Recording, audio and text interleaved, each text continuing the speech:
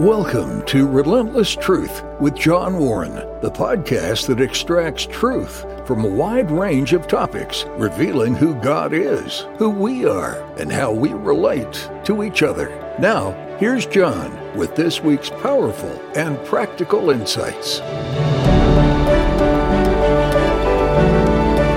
Welcome to Relentless Truth. I'm John Warren. I'm glad you stopped by. This is Relentless Truth Rewind. I'm actually, for the first time, after recording 72 weeks of episodes and releasing an episode every week, I'm going to take a few weeks off over the Christmas holiday, and I'm going to take this opportunity to replay or rewind several episodes that you, the listener, reacted very positively to. Today is an episode featuring a conversation with my friend, Pastor Charlie Parrish. He's from Foothills Community Church in beautiful Marble Hill, Georgia. I think you're going to like his style. I think you're going to enjoy this conversation. So enjoy this episode of Relentless Truth Rewind. We'll be back the second Monday in January with new episodes. I have some exciting episodes planned. See you then. Welcome to Relentless Truth. I'm John Warren. It's good to be with you. Please like, share, review, and subscribe to Relentless Truth. You can find us wherever you get your podcasts. You can also go to johnwarrenmedia.com to learn more about us, about this work, and you can contact us through the contact form there, or you can email me directly at john@johnwarrenmedia.com. Well, it's a treat again today for the third time in just over a month to have my friend, Pastor Charlie Parrish, with us. Charlie is the senior pastor at Foothills Community Church in Georgia. He's about an hour's drive north of Atlanta. And we've talked before, and it is, Charlie, it is just a pleasure to have you here again. It's always a privilege to be with you, John. Thank you. I am stuttering through this introduction because we have planned this episode around a very important topic that comes up in discussions that I have with other believers, other Christians, almost daily. And it's really interesting. As you know, Charlie, it came up even today on a Facebook post by a friend of mine. And it's one that, frankly, is so important that I think for me in my adult life, about in the range of 20 to 30 years ago, some limited understanding of these doctrines just unlocked a lot of truth for me, gave me a little better understanding of what a lot of Scripture is actually teaching. And those are often called doctrines of grace. Sometimes we reference them as doctrines of predestination or election. Some of those words are used and synonyms are used throughout the New Testament. I always found it baffling, and I know you well, and I know that you have a really good understanding of these doctrines, and you also have pastoral gifts, which I don't. So this is a treat for me to get to kind of walk us through this discussion. But I'm wondering if you could kick us off with just kind of an overview, and then I'm going to try hard not to interrupt you, and we'll reference some Scripture here and there, but let's just talk through this because I think it'll be very helpful to the audience. Yes, absolutely. These doctrines are so crucial to the Christian faith, but so overlooked at times. And I think through history, we've kind of lost the study of the doctrines of grace. It goes back to the Reformation, as you mentioned, the recovering of the gospel. It goes back also to the sovereignty of God and what we mean when we say God is sovereign. I once heard R.C. Sproul, he said, we would all as believers say that God is sovereign. And sovereign meaning that he is in control of everything. He's over everything. But Sproul went on to say, but when it comes to the part of salvation, when it comes to the doctrine of salvation, we strip him of his sovereignty and we take it. So basically the question is much like this. When you say a woman is pregnant, As Sproul said, again, another example from Dr. R.C. Sproul, he said, in pregnancy, the woman is either pregnant or she's not. There's no halfway. And in the same way, God is either fully sovereign or he's not at all in the same way. So this is it's a very sensitive topic. We want to do this with love and grace, and we want to submit to Scripture in everything that we do, not our traditions, not what we've been told about God or thought about God, but what do the Scriptures say about the attribute of God's sovereignty and his providence. And this goes back to topics of discussion, like you mentioned in the outset, the topic of election, the topic of biblical predestination. What do these things actually mean? And sadly, these are topics that are avoided in many studies and many churches today just simply by the word alone, because they're scary to people. They don't want to think about it. And when they are described, most of the time, many times, it's not using Scripture to describe them. It is throwing in our own traditions and our own ways about what they mean. So I think even in this conversation, we've got to submit to the authority of Scripture and let Scripture speak on this and not just what we think about it. I'll tell you what I used to do, and I didn't even know I was doing it. I did it innocently, and I see this.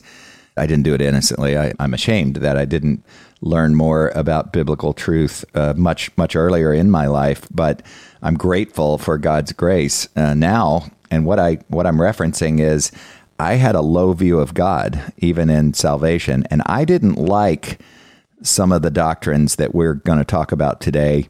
And I wanted God to be subject to my judgment. And I think that's one of the challenges, and that's kind of what you're getting at. I wonder if you could just talk about this in terms of, since we mentioned predestination, and that passage in Romans 8 comes to mind. I think it's Romans 8:29 that says, those whom he foreknew, he also predestined to be conformed to the image of his Son, in order that he might be the firstborn among many brothers. And then there's this litany, those whom he predestined, he called, and so on. I often heard this referenced as the order of salvation, this doctrine. And I'm wondering if you could just dive in and kind of talk through, and feel free to reference other Scripture. I don't want to limit us to just this section, but how would you describe these doctrines of grace from a kind of a detailed standpoint?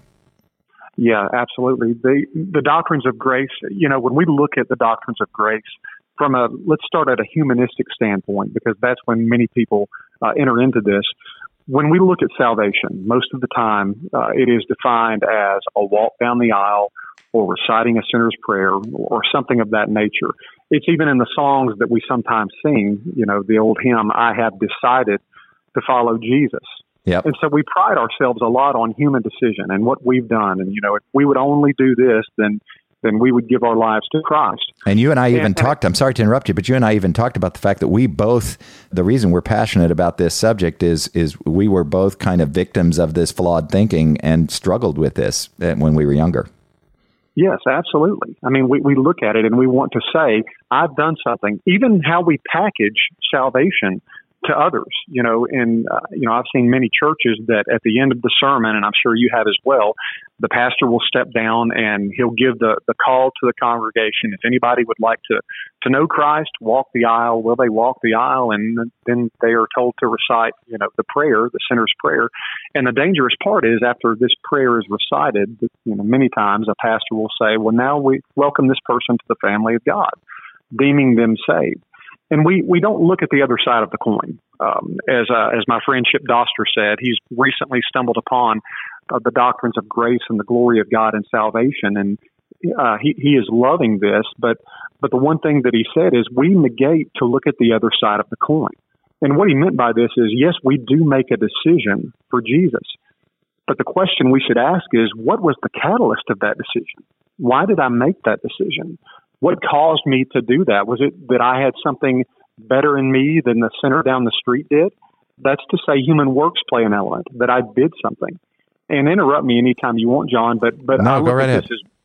But I look at this as well as other misnomers about salvation. When we say praying a certain thing, or when we say to do a certain thing, we neglect to say that this is works that we're adding into it. Not that God did something. What I'll tell people, I once had a man tell me, he said, Pastor, I know that I decided to follow Jesus. Despite whatever you say, I know that I made a decision. And my response to this man was, yes, you did make a decision, but the only reason you could make that decision is because God saved you in your seat first, regenerating your heart, giving you a love for him and his ways, and then you walked down the aisle and so forth. So we've got to look at the other side of the coin and ask the question, why did I make that decision? And it goes back to the verse you read in Romans 8. Are we looking at Scripture? Was I called? What does it mean to be called? God does the calling, obviously, first. We don't. Even when it comes to the words of choosing, God's choosing, which we see all over the Old Testament and the New Testament, that it is God who chose Israel, God who chose the prophets, God chose the apostles. But when it comes to our salvation, we want to say, no, we chose that. We did that. I've often heard terms of predestination, and forgive me, I may be jumping the gun. If I am, just stop me. Go right ahead. But when in terms of predestination, people will read this verse many times, and they will try to describe it in a humanistic way. And I've heard it put like this.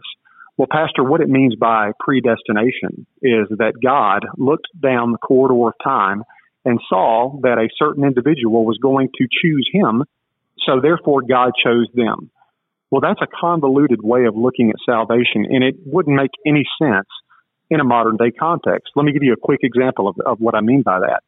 If you were in the schoolyard when you were 10 years old and you were captain of the kickball team, and you had all the other children lined up in front of you, and you were to pick who was going to be on your team, no one would ever say, well, I choose Jimmy to be on my team because I saw that Jimmy was going to choose me, so I chose him. That doesn't even make sense. Who's doing the choosing, Right. And in a biblical sense, God is doing the choosing. So again, these are all different ways of connecting to Romans chapter 8, and I fear that I've kind of gone off the rails with it, but No. But please, keep me straight. This is some of the misnomers I see, the stumbling blocks I see to the doctrines of grace. Yeah.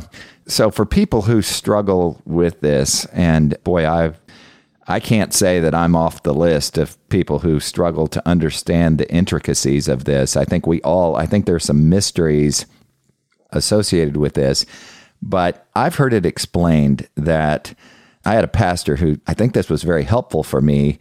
He said, do we make choices? Yes. But is God entirely sovereign in salvation? Yes. Can my human brain reconcile those things fully? No. Can you just talk about that? Because this word, what people go to when they hear this is, well, what about that word whosoever? What about this whosoever will may come? God so loved the world that he gave his only son, that whosoever, what about that? Isn't salvation something that is available to everyone? Right. Yes, John 3:16 is the verse that's mainly heralded as opposition to God's sovereignty, and it goes to the word whosoever.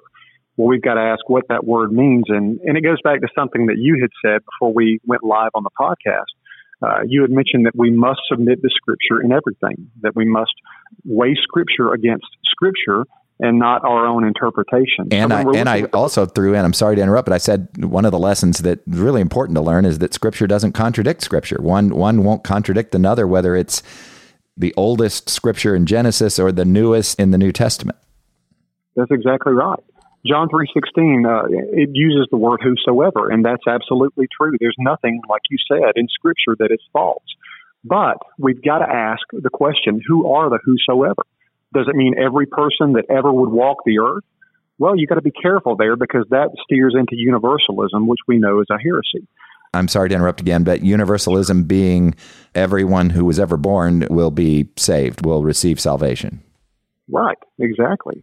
And we've got to weigh the book of John against the book of John. So when we read John 3:16, we've got to keep reading the book. You don't stop there.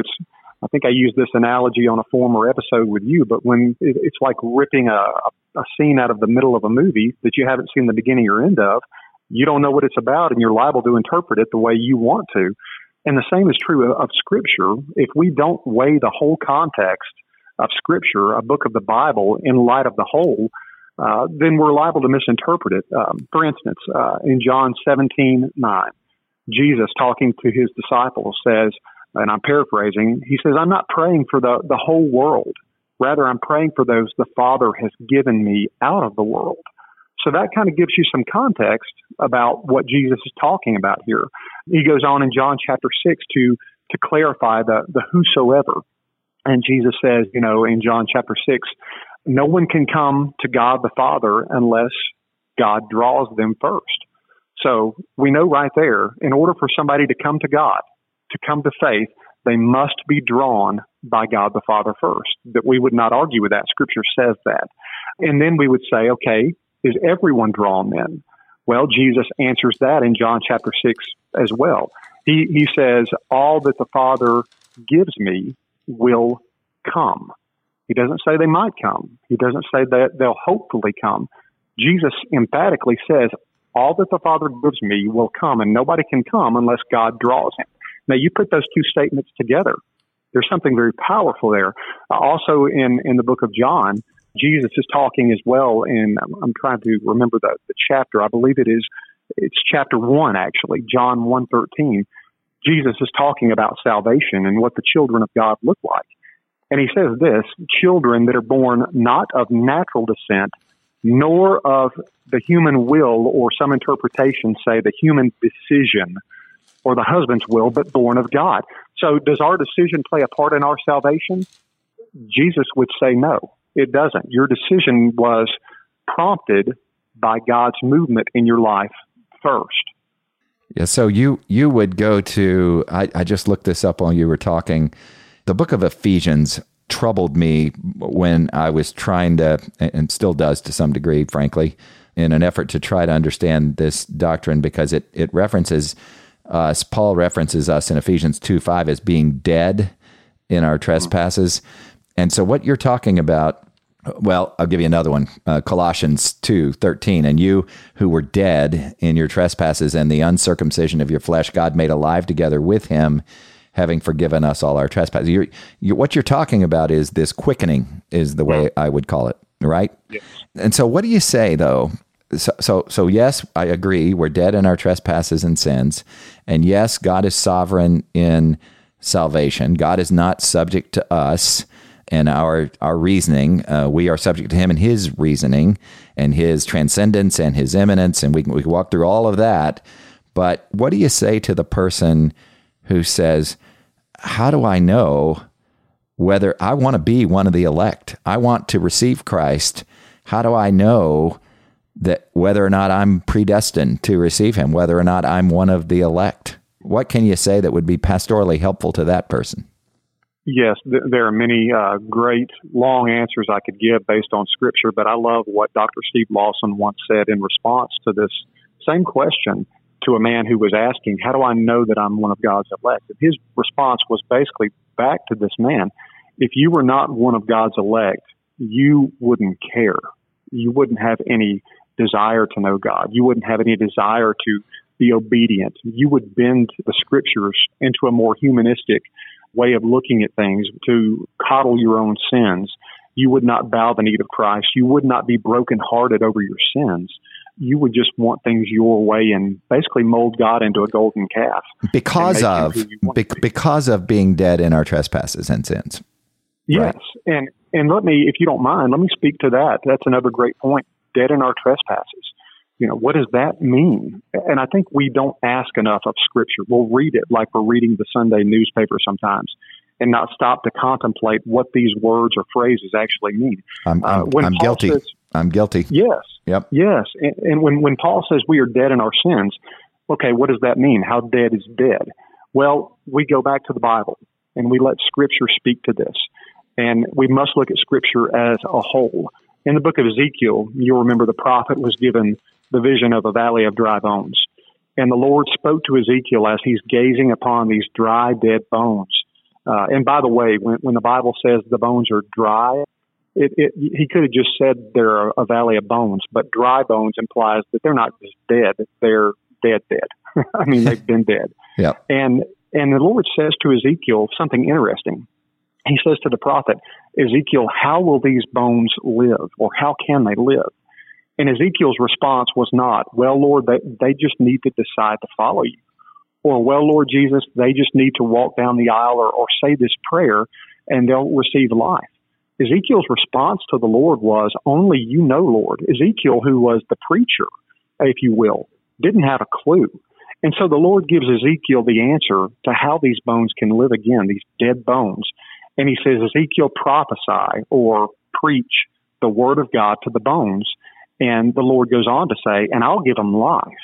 And so Ezekiel preaches the word of the Lord to the bones, and the bones have life. They come together and have life. Now, when the Apostle Paul says that we are spiritually dead, he's taking from the book of Ezekiel the very same picture of the sinner, the lost one, that he is incapable of doing anything good. As Jesus says in John 15, apart from me, you can do nothing. Now think about that. Jesus said, apart from me, talking in a spiritual sense, you can't do anything. And I love what R.C. Sproul, again, I'll refer to him as well. He addressed the topic of free will, and he said, human beings do have free will. He said, Coke, Pepsi, Chevy, or Ford, all of these choices under the sun, we have free will. He said, but when it comes to matters of spiritual things, we're dead. We have no ability to do that without the Son first setting us free from sin. That's John chapter 8, where Jesus implicitly says we're captive, we're slaves to sin. Now, Jesus doesn't say until you decide to get out of the chains. We can't. Jesus says until God does something, until the Son sets you free. Yeah, that's right. And I'm just wondering, though, because I know I'm putting on the hat of the listener who probably isn't hearing this for the first time, but says, this God you're describing sounds cold and cruel. And yet I've learned that God is love. I know that that is his essence. He created love even. And he isn't just loving, he is love. And I believe that he's love. Are you saying that some people are born on this earth to be damned with no chance of salvation whatsoever? Well, we go back to Scripture again, and we can't answer all of the finite questions of an infinite God. We know that God is love, and that's absolutely true. But even in our own vision of what love is, when we are to say, as you said, when we read Scripture and say, okay, if what Pastor Charlie and John are talking about is truly God, then that's not loving. Well, we've got to remember we're swimming in a cesspool of sin. So even our own thinking about topics such as love are marred by our sinful flesh and what we think. So I would say look at Scripture again and ask the question, what does the love of God merit? Now, we are transgressors against God. We deserve damnation. We deserve separation from God, okay? But if God is truly love and he were to be just, if he were to be fair, let's use that word, to give fairness, because the rebuttal to the sovereignty of God many times is, if God chooses some, elects some, and not others, that's not fair. Yeah, God is unfair. God had some bias that we don't understand. Right. God is unfair, and that's not a loving God. Well, that just points out that we don't have a true understanding of how deep our sin nature is. Because what would actually be fair, if we want to talk true fairness, is that God let the whole human race go to hell. If God were to save no one and everyone went to hell, he would still be just and loving and right for what he did. I think about that often, and I'll tell you what triggers me there, to use a modern expression. It is this. I'll hear people say, well, now, wait a minute, guys. I am a justice person. I believe in justice, and I believe God is a just God, and I don't believe in these doctrines because I believe God is a just God. Isn't what you just said the answer to that? If God were truly a just God without grace and mercy, then wouldn't we all be damned at birth? That's right. A better answer, I think, is to answer your former question about why is God doing this? God doesn't send anyone to hell. We're already going there. We're already on that track. He doesn't send anyone willingly to hell. We are already rebels in our flesh because of sin. We're already on that track. The very fact that God even saves one is grace. So in that, we see that even the definition of grace is gutted of its meaning without the sovereignty of God. you can't understand what grace is. It's a Christianese, as I call it, word that we use in church and have no understanding of what it means. Grace is a gift that is undeserved. So the very depths of grace, knowing no one deserved to be saved, when God bestows salvation or election on some based on his love, because that's what Scripture says, because of the love of God, he does this. That's the true definition of grace, and we've missed that. We're just going to scratch the surface here today, and I want us to maybe even have multiple episodes where we discuss these doctrines. But the thing that pops into my head that I think could be helpful to people is this notion of imputed sin, of being born in sin. And you just kind of described the implications of that. But can you talk about that for a second? Because of our father Adam, the first Adam, we are, in fact, every person who's been born on this earth, other than Jesus Christ himself, have been born sinners right out of the gate. Can you just talk about that briefly?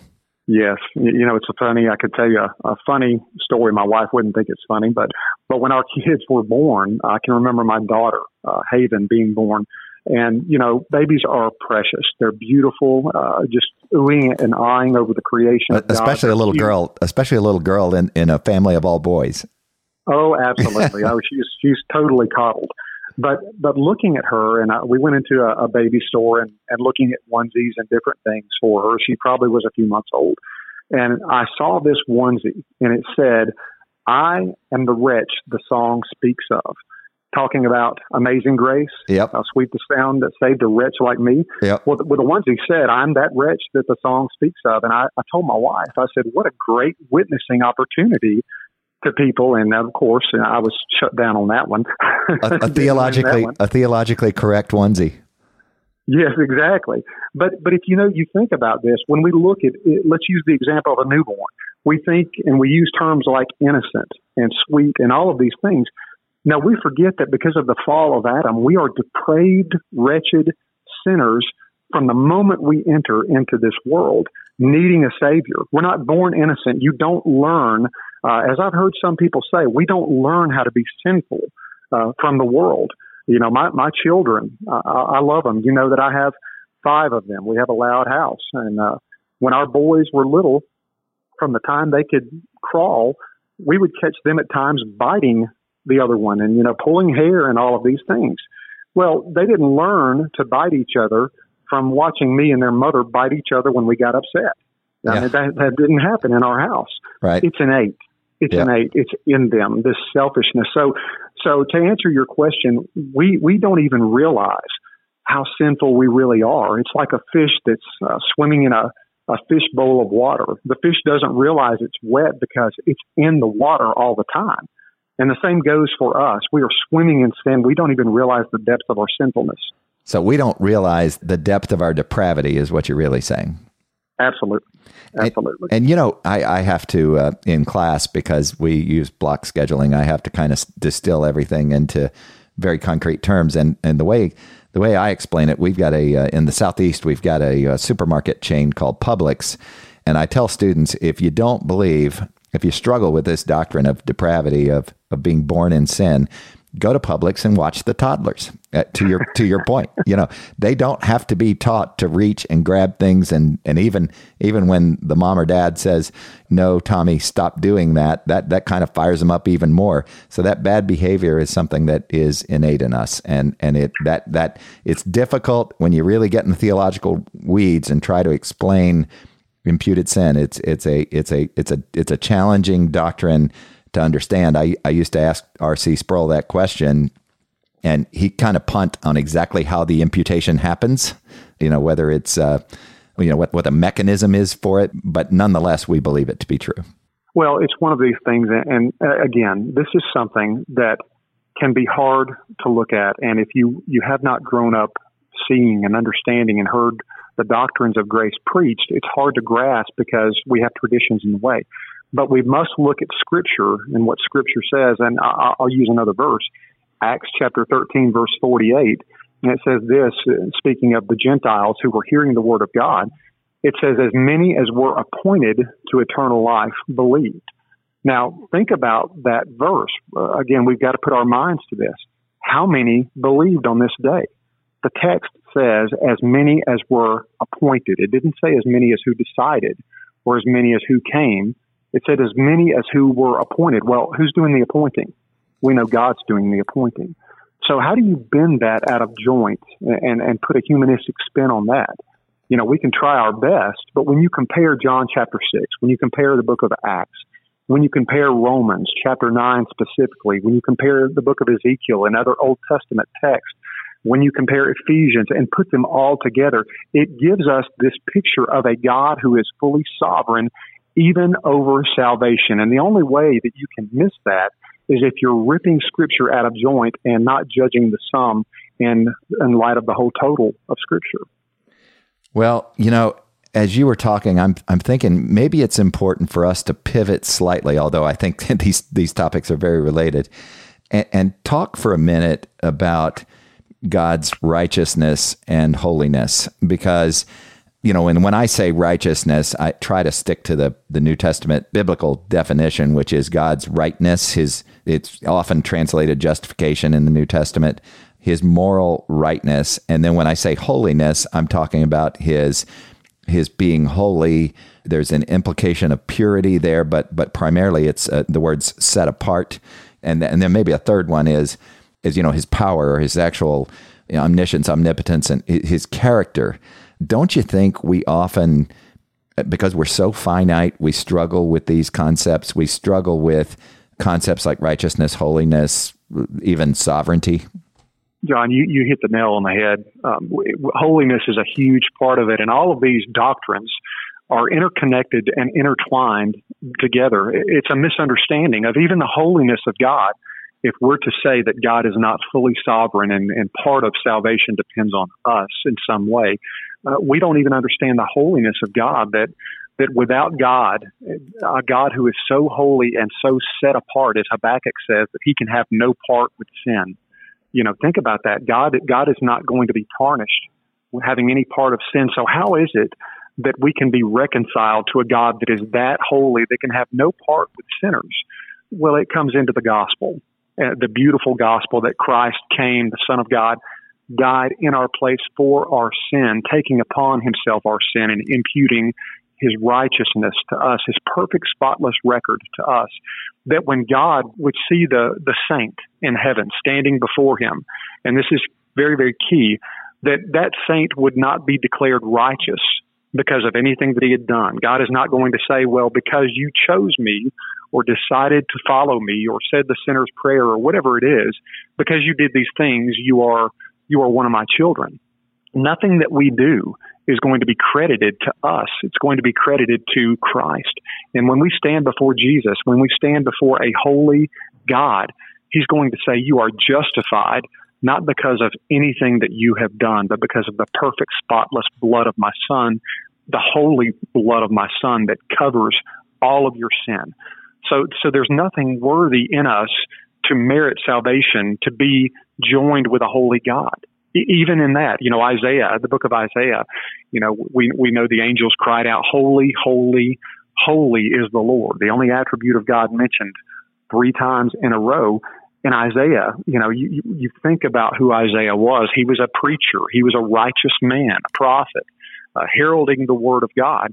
And in the book of Isaiah, when Isaiah gets the vision of a holy God, this righteous man, this preacher guy, falls before the Lord and basically wants to die, saying, I am not worthy. I'm a man of unclean lips, because he saw the holiness of God. Isaiah didn't stand before the Lord and say, hey, Lord, you are so holy and I'm one of your guys. I'm preaching your word. Aren't you proud that I'm not like the other heathens?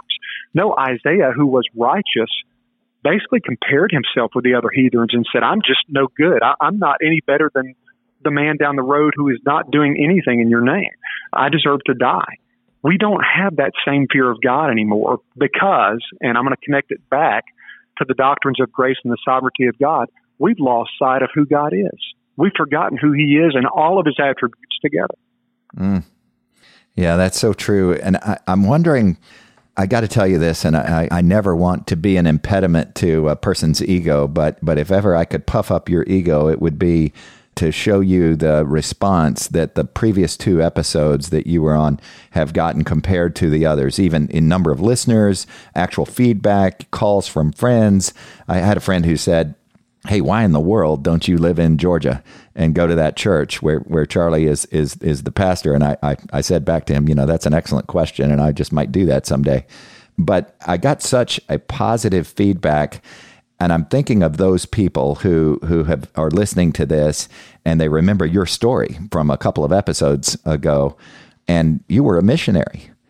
And I can imagine people hearing this and saying, well, why would anybody, if everything you're saying is true, why do you, Charlie Parrish, Pastor Charlie Parrish, why do you talk about the gospel from the pulpit every Sunday? Why did you dedicate your life to the country of Panama? Why'd you go down there? And why should anybody evangelize? That's a common response to these doctrines is, well, then why do we do all that? That's a great question, and that's very humbling. And I want to flip that question on its head. I've heard it put like this many times. If that's true, if God is sovereign, even over salvation, and he knows who is going to be saved, and he's already called and drawn his elect and who are going to be his, then why evangelize? Why pray? Why do any of these things? Right. Why should we pray for the lost if God is sovereign and he's going to do what he will anyway? That's it. And I want to flip that question on its head, and I want to turn the question back to the one who does not believe in God's sovereignty.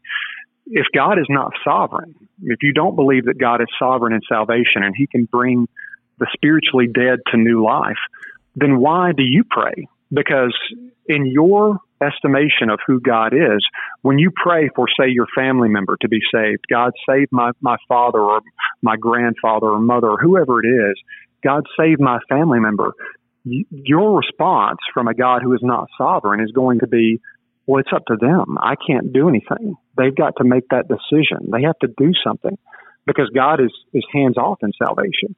But see, when I pray and I evangelize, I have the confidence, not in myself, but that God is going to do what he will, and he has the power to save and bring the spiritually dead to life. Charles Spurgeon once said something beautiful. He said, we don't know who the elect of God are. He said, we have no idea who they are.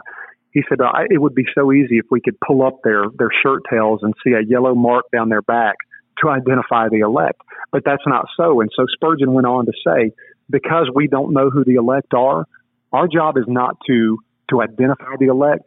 We're called to preach the gospel to every person in this world with the confidence knowing when we speak the word of God, somebody's coming out saved. Not because of our convincing words or anything that we've done, but because there's power in the word of God. Like we saw in the book of Ezekiel, that God's word, when it is heard, brings the spiritually dead to life. So here's my thing. Why wouldn't we want to evangelize? Why wouldn't we want to go on mission and preach the gospel? Because there's confidence in that. You see, without the sovereignty of God, we have no confidence in anything. We don't know if we're going to mess up the message or fumble over our words or whatever it is. But with a sovereign God, I have confidence that as long as I read his word, his will is going to be accomplished, and those who are called are going to be saved. My thing is, why wouldn't we want to do that? I compare it with this. I use a little analogy. When I was 7 years old, I remember my father, who worked in advertising, would take me to his office with him to go to work with him. And while I was there with him, he would always give me little things to do. He would let me take out the trash, or he would let me bring him papers off the copier. And I thought that was such a big deal. I always loved helping my dad and going to work with him. Now, the question is, did my dad need me to do those things? Well, of course not. He could have done that by himself. But I was simply a part of my dad's quote-unquote mission, and he was allowing me to play a part. In the same way, we're going to work with our Heavenly Father who's already accomplished things. Why wouldn't we want to be a part of that in his will? He's doing the work, but we're a part of that. We're his agents, and that's such a huge privilege to the believer. Amen. That's exactly right. You know, as you're talking, I'm thinking about creation, Charlie, and I'm thinking about the fact that, I wonder if you could just talk about this for a second. I think we might have touched on this previously in another episode, but God, when he created us, didn't need us to fill a gap that he had, a need, an unmet need that he had. And so, and there's so much here, and we've got limited time, but this notion of subduing the earth, this notion of our working and the implications of the fall come to mind. God didn't need us, but he blesses us with making us a part of his work on this earth. Can you talk about that just for a minute? I actually, years ago at a different church, I actually got a little bit of pushback and had some confrontation over somebody coming up to me when I made the statement that God doesn't need us. I had a man come up to me and say, God absolutely needs us. Well, let me tell you, let me interrupt you real fast and just tell you what I meant by that, because I do want to be clear to the listener. I know you know what I meant by that. I meant that he didn't have this hole in him, this missing piece that we complete. Right. That's really what I meant by that. And yes, you're exactly right. We don't complete God in any way. And I want to push a little bit further maybe than you wanted to go. God doesn't need us. It's not like God said, I'm going to create mankind because without them, my plans of glorifying the Son and glorifying the Trinity are not going to be accomplished. God was fully and completely satisfied before the beginning of the ages in himself, in the Holy Trinity. There was nothing lacking in the Trinity. God didn't need us for anything. God didn't need us for fellowship. He was perfectly content. God created because of love and to display his glory through his attributes and his creation. Now, yes, God loves his creation, but let us not combine the love of God with the need of God. We don't fulfill any kind of need that God has. God doesn't need anything. God created out of love and to glorify the Son. Even in the question, God, or the statement, God needs us, we place ourselves at the center of creation and the center of God's plan, that we're the apple of the eye of God.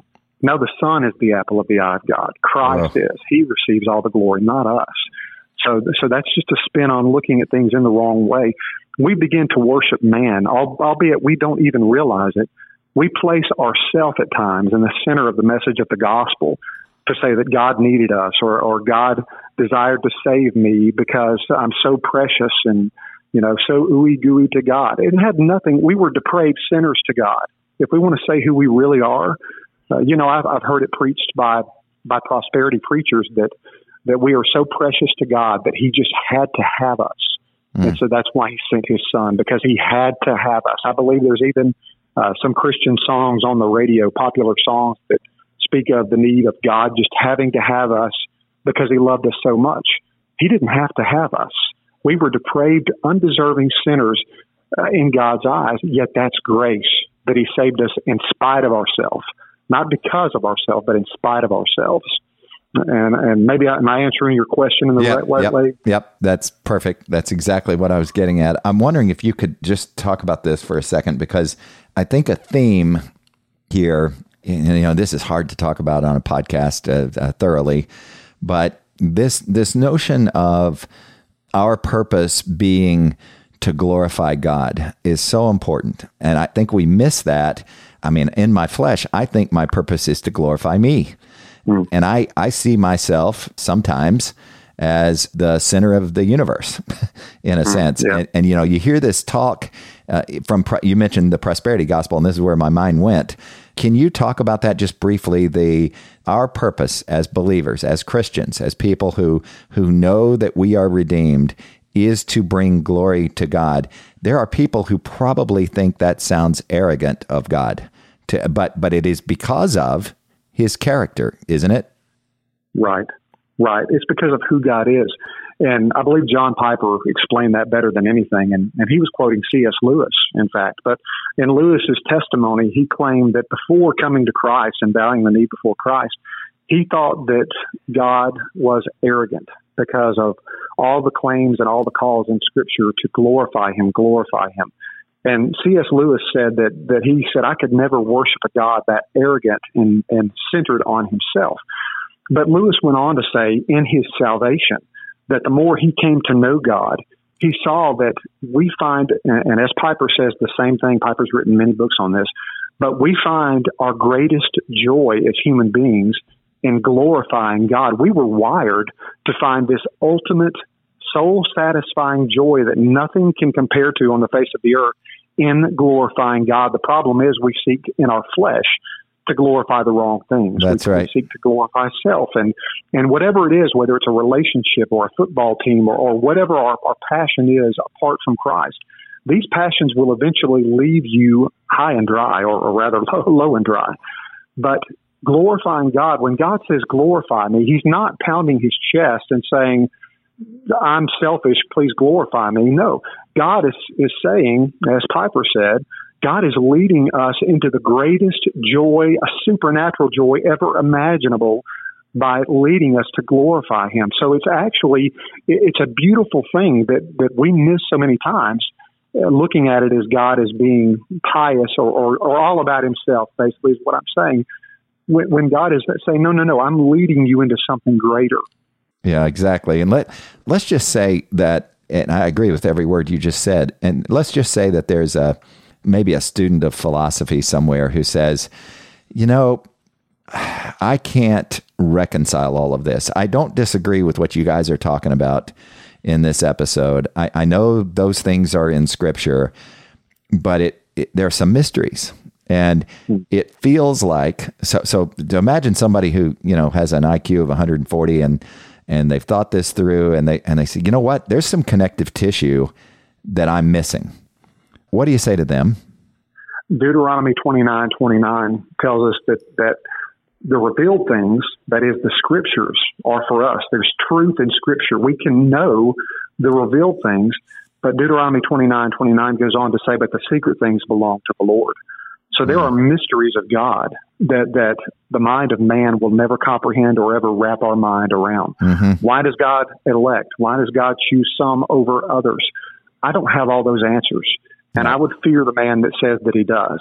That's because right. The mind of God is a mystery. But we know this, and we have confidence in this, that God's ways are good, God's ways are holy, and God's ways are ultimately loving.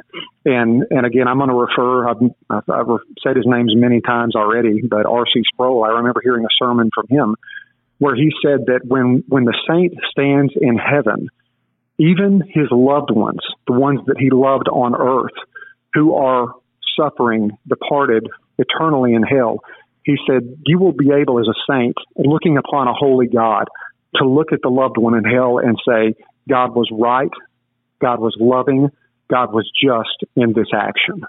Now we can't wrap our mind around that here on this side of heaven. But Sproul's point was, in light of a holy God, when we see the holiness of God as Isaiah saw it, in Isaiah chapter 6, everything else that we thought will be put to shame, and we will say God's justice, God's ways, God's election is right, and more than that, the grace of God is so much bigger than I ever thought imaginable on the face of the earth. That's right. I thought about Paul Washer. We've mentioned a lot of amazing teachers in this episode. And I like the way Paul Washer says this. He says it often. He says something like, and I'm paraphrasing, I don't fully understand this doctrine, but I believe it to be true nonetheless, because it's what Scripture teaches. And yes. That's where we have to land, isn't it? It is. And like you just said, and like Paul Washer said, in our human flesh, we are going to read things in the Bible that offend even the religious, even those who may have bowed the knee to Christ. But ultimately, it's an error to bend those Scriptures to make ourselves more comfortable, because we have to submit to Scripture. And I'll say this, I think one of the reasons that these doctrines of grace, predestination, election, these doctrines are so misunderstood is because they're not preached. And the reason they're not preached is because they've been marred by different words with isms on the end, Calvinism or Reformed. And I just want to, briefly, I may have unfortunately turned off a listener by even mentioning these things. But let me explain here. Calvin wasn't a Calvinist. If you look back at it, the term Calvinism came many years after he had already passed away. He was somebody who just taught the Scriptures. Yeah. And, he wasn't, I say this many times, Calvin would have rolled over in his grave if he thought people were calling themselves by his name. Spurgeon said this. Spurgeon said there's a term called Calvinism that his point was basically as a turnoff to people, but he said, honestly, it's just the Bible. He said it's just what we're seeing in Scripture. Calvinism and Reformed theology, these are words that speak more to church history than anything else. Right. So it's best not to use these words. And I think the reason some of these doctrines of grace are avoided is because of the stigma of words we see in church history, such as Calvinism or Reformed theology. Let's not use those words. Okay. Yeah. Again, let's use the Bible. Yep. Okay. Paul wasn't a Paulinianist or anything like that. Right. He was preaching the Scriptures, right. So I think I said to a friend one time, I said, I actually think you're more Calvinistic than Calvin. To your point. Yeah, exactly. Hey, I'm wondering if we could close this out with this. And I know we're scratching the surface, and the detail oriented deep dive in me wants to just go for 4 hours here. But I'm wondering if you could talk about this, because you mentioned the prosperity gospel earlier, and I don't really want to close with a detailed discussion of the prosperity gospel, but the thing about the prosperity gospel that just jumps out at me when I watch things like the American Gospel film, or I don't know a lot of prosperity gospel folks personally, but when I hear that you're responsible for your faith and you're responsible for growing your faith, and if you have enough faith, the following things will happen to you: health, wealth, prosperity, all those things. And if you write a bigger check to the church, and there's that guy, what's his name, Robert Morris in Texas, who's got this sermon where I think we might have mentioned him previously. He talks about grow your faith and give big bucks to the church, and God will bless you richly. All of that puts tremendous pressure. That prosperity gospel, to me, creates an anxious church, an anxious body. Because if I believe that if I drum up enough faith on my own, God blesses me, that makes me John dependent rather than resting in the finished work of Christ. So I'm just wondering, can you talk about, just for a few minutes, the source of our faith? Where does our faith, say somebody's out there listening to this and say, you know what, I want to grow my faith. I want to grow in the grace and in the knowledge of Jesus Christ. How do we do that? The Scriptures speak widely to this. Ephesians 2, chapter 2, verses 8 and 9, Paul writes, "For it is by grace that you have been saved through faith, and this is not of yourselves. It is the gift of God, not by works, so that no one can boast." When Peter, you remember Peter and Jesus asking Peter, who do you say that I am? And Peter answered, "You are the Christ, the Son of the living God." Jesus didn't pat Peter on the back and say, "You did it. You got it right. Gold star for you, Peter." No, he took any boasting away from Peter. And I'm paraphrasing, but he basically said, yeah, you got the answer right, but the only reason you got it right is because God the Father gave you the answer. God put it in your heart to know. So to go to your question, true faith, the Scripture says, true belief, true understanding of who God is comes from God and God alone. We can't scratch that itch. We can't get there from here in our flesh, because our flesh is opposed to Christ and God and His knowledge. And more than that, as we've already covered, we're spiritually dead. And dead things can't do anything. It's not the old analogy of, you hear salvation talked of in this way. If we're drowning in a sea, and if we would only reach our hand up to Jesus, He would reach down and pull us out of drowning. Well, a more accurate picture is we're the dead, dry bones at the bottom of the sea, with no faith, with nothing. And God reaches down, makes them new, brings them to life, as in the book of Ezekiel, and makes a new creation out of nothing. So faith comes through that. The prosperity gospel doesn't, it convolutes the message of the entire Bible by putting, the emphasis on us. And to say, as you were saying before, in the prosperity gospel message, if you would only give more, if you would only do more or have more faith, then God would bless you. All right, well, let's say that was the case, and that's the message. What happens if you believe that if I give more, that if I do more, that if I have more faith, then God's going to give me my best life now? What happens when cancer comes? What happens when death happens? What happens when job loss occurs? Well, you're going to listen to the message that you had heard and see the money and the tithes that you had given and say one of two things: God is a liar, or God doesn't exist. So that message is going to actually detract and push people away from the one true living God. Whereas the message of the gospel all throughout the Bible, and especially Paul's epistles, is regardless of suffering, regardless of hard times, which will come for the believer, Christ is sufficient in all things. Not that you'll have your best life now, but that God will get you through anything through faith in Christ. The Bible never says that God will not give you more than you can handle. The Bible teaches that God will never give us more than Christ can handle. Amen. That's beautiful. And you have surveyed Scripture in this conversation, very, very comfortably referenced a lot of Scripture. And so what I would add to that person who is wanting to grow is go to Scripture, know Scripture. It is the knowledge. God uses Scripture and prayer, and this is another detailed conversation we can have another time, but as his means of grace, as his tools to equip us in the faith, not this thing that we muster up. We wonder why people struggle with wanting to have control. When we teach that you must have control, you're responsible for everything that happens to you. God is punishing you when those things you just ran through happen to you. Well, then of course we're going to be depressed and anxious, and instead of resting in Christ and his finished work. And isn't that where we should leave it? Christ and his finished work?